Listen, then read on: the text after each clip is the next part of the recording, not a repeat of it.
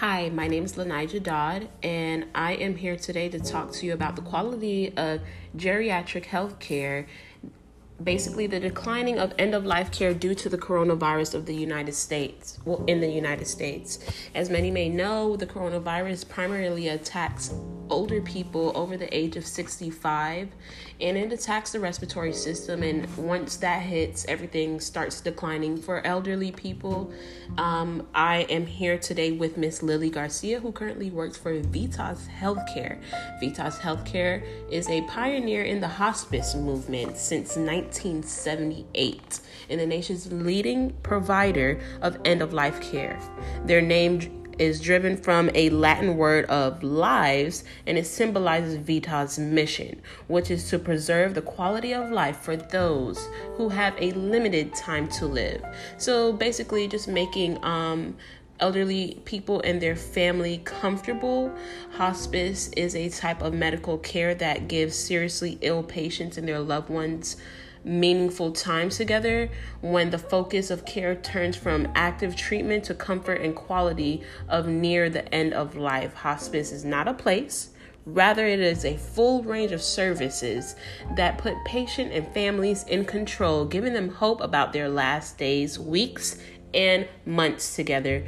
Now, there are a few facts about hospice that I would like to share, and I'll just share 3. Hospice is for people with advanced illnesses, meaning that hospice is comfort care for patients with seriously illnesses, like terminal illnesses. Hospice can happen anywhere. Hospice is a service that comes to a patient home, to the nursing home, to the hospital. And finally, hospice is a choice. Patients can leave or revoke their hospice status at any time for any reason. Patients can also come back to hospice at any time as long as they meet hospice eligibility. Like I stated before, we have Miss Lily Garcia, who will tell us a little bit about hospice and how the coronavirus has affected the growth of hospice and the increasing of patients coming onto hospice care. How are you doing, Lily? Hello, I'm fine. Thanks for having me today. Basically, I would like to tell you a little bit about what I do. I'm sorry if you can't really understand me, but I'd just like to get into depth about exactly what's going on. So, ever since coronavirus, since 2020 of last year, March, I would say, our patient increase has gone up a lot. We had a lot of slow days prior to the virus hitting the streaks. Like, it was really slow in that out of nowhere. We had a lot increase of people coming onto services.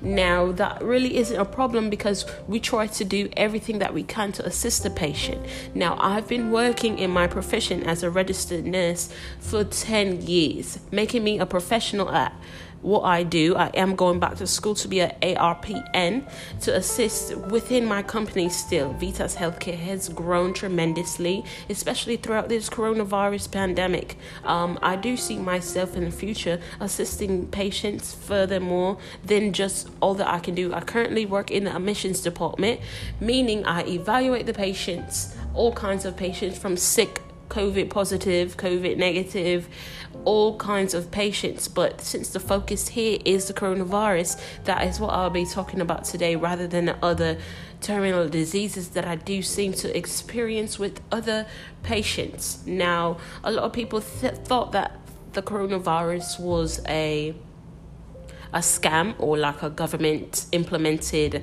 vaccination type of thing, but it is not. This is completely serious, and I wish that a lot of people would take this more seriously than others. Coronavirus has made a huge impact on today's world, especially hospice care. Now, I cannot say that hospice has saved a lot of people, but I will say, being on Vitas Care, we provided the best quality care that we could, not only to the patients, but also to their family before and after life. That is what I experienced, and that is what me working for the company has driven me to be so passionate about, and it's being able to provide for the families and let them know that just because you hear the word hospice, it doesn't mean death. It means quality end of life care. Everyone doesn't always die on hospice. I think that is a myth. Most people don't really know about hospice as people should. Friends and family can provide care for. Family or friends provide care with support from the hospice team, meaning family or friends are the primary caregivers most of the time, and that can range from an age of people. So it is a lot to deal with. At the beginning of the coronavirus, a lot of people weren't able to see their families in the hospital, which made it hard because we also weren't even able to go inside facilities like nursing homes or assisted living facilities, which they call ACLFs. Which made that really hard for us, because in order to evaluate the patient, most of the time we need to see them face to face in order to determine a terminally ill diagnosis. Most of the time people experience fever, cough and cold, but due to elderly people and their immune system being a lot weaker than normal, this has taken a toll for the worse for most people. But hospice gives patients and families hope for comfort care.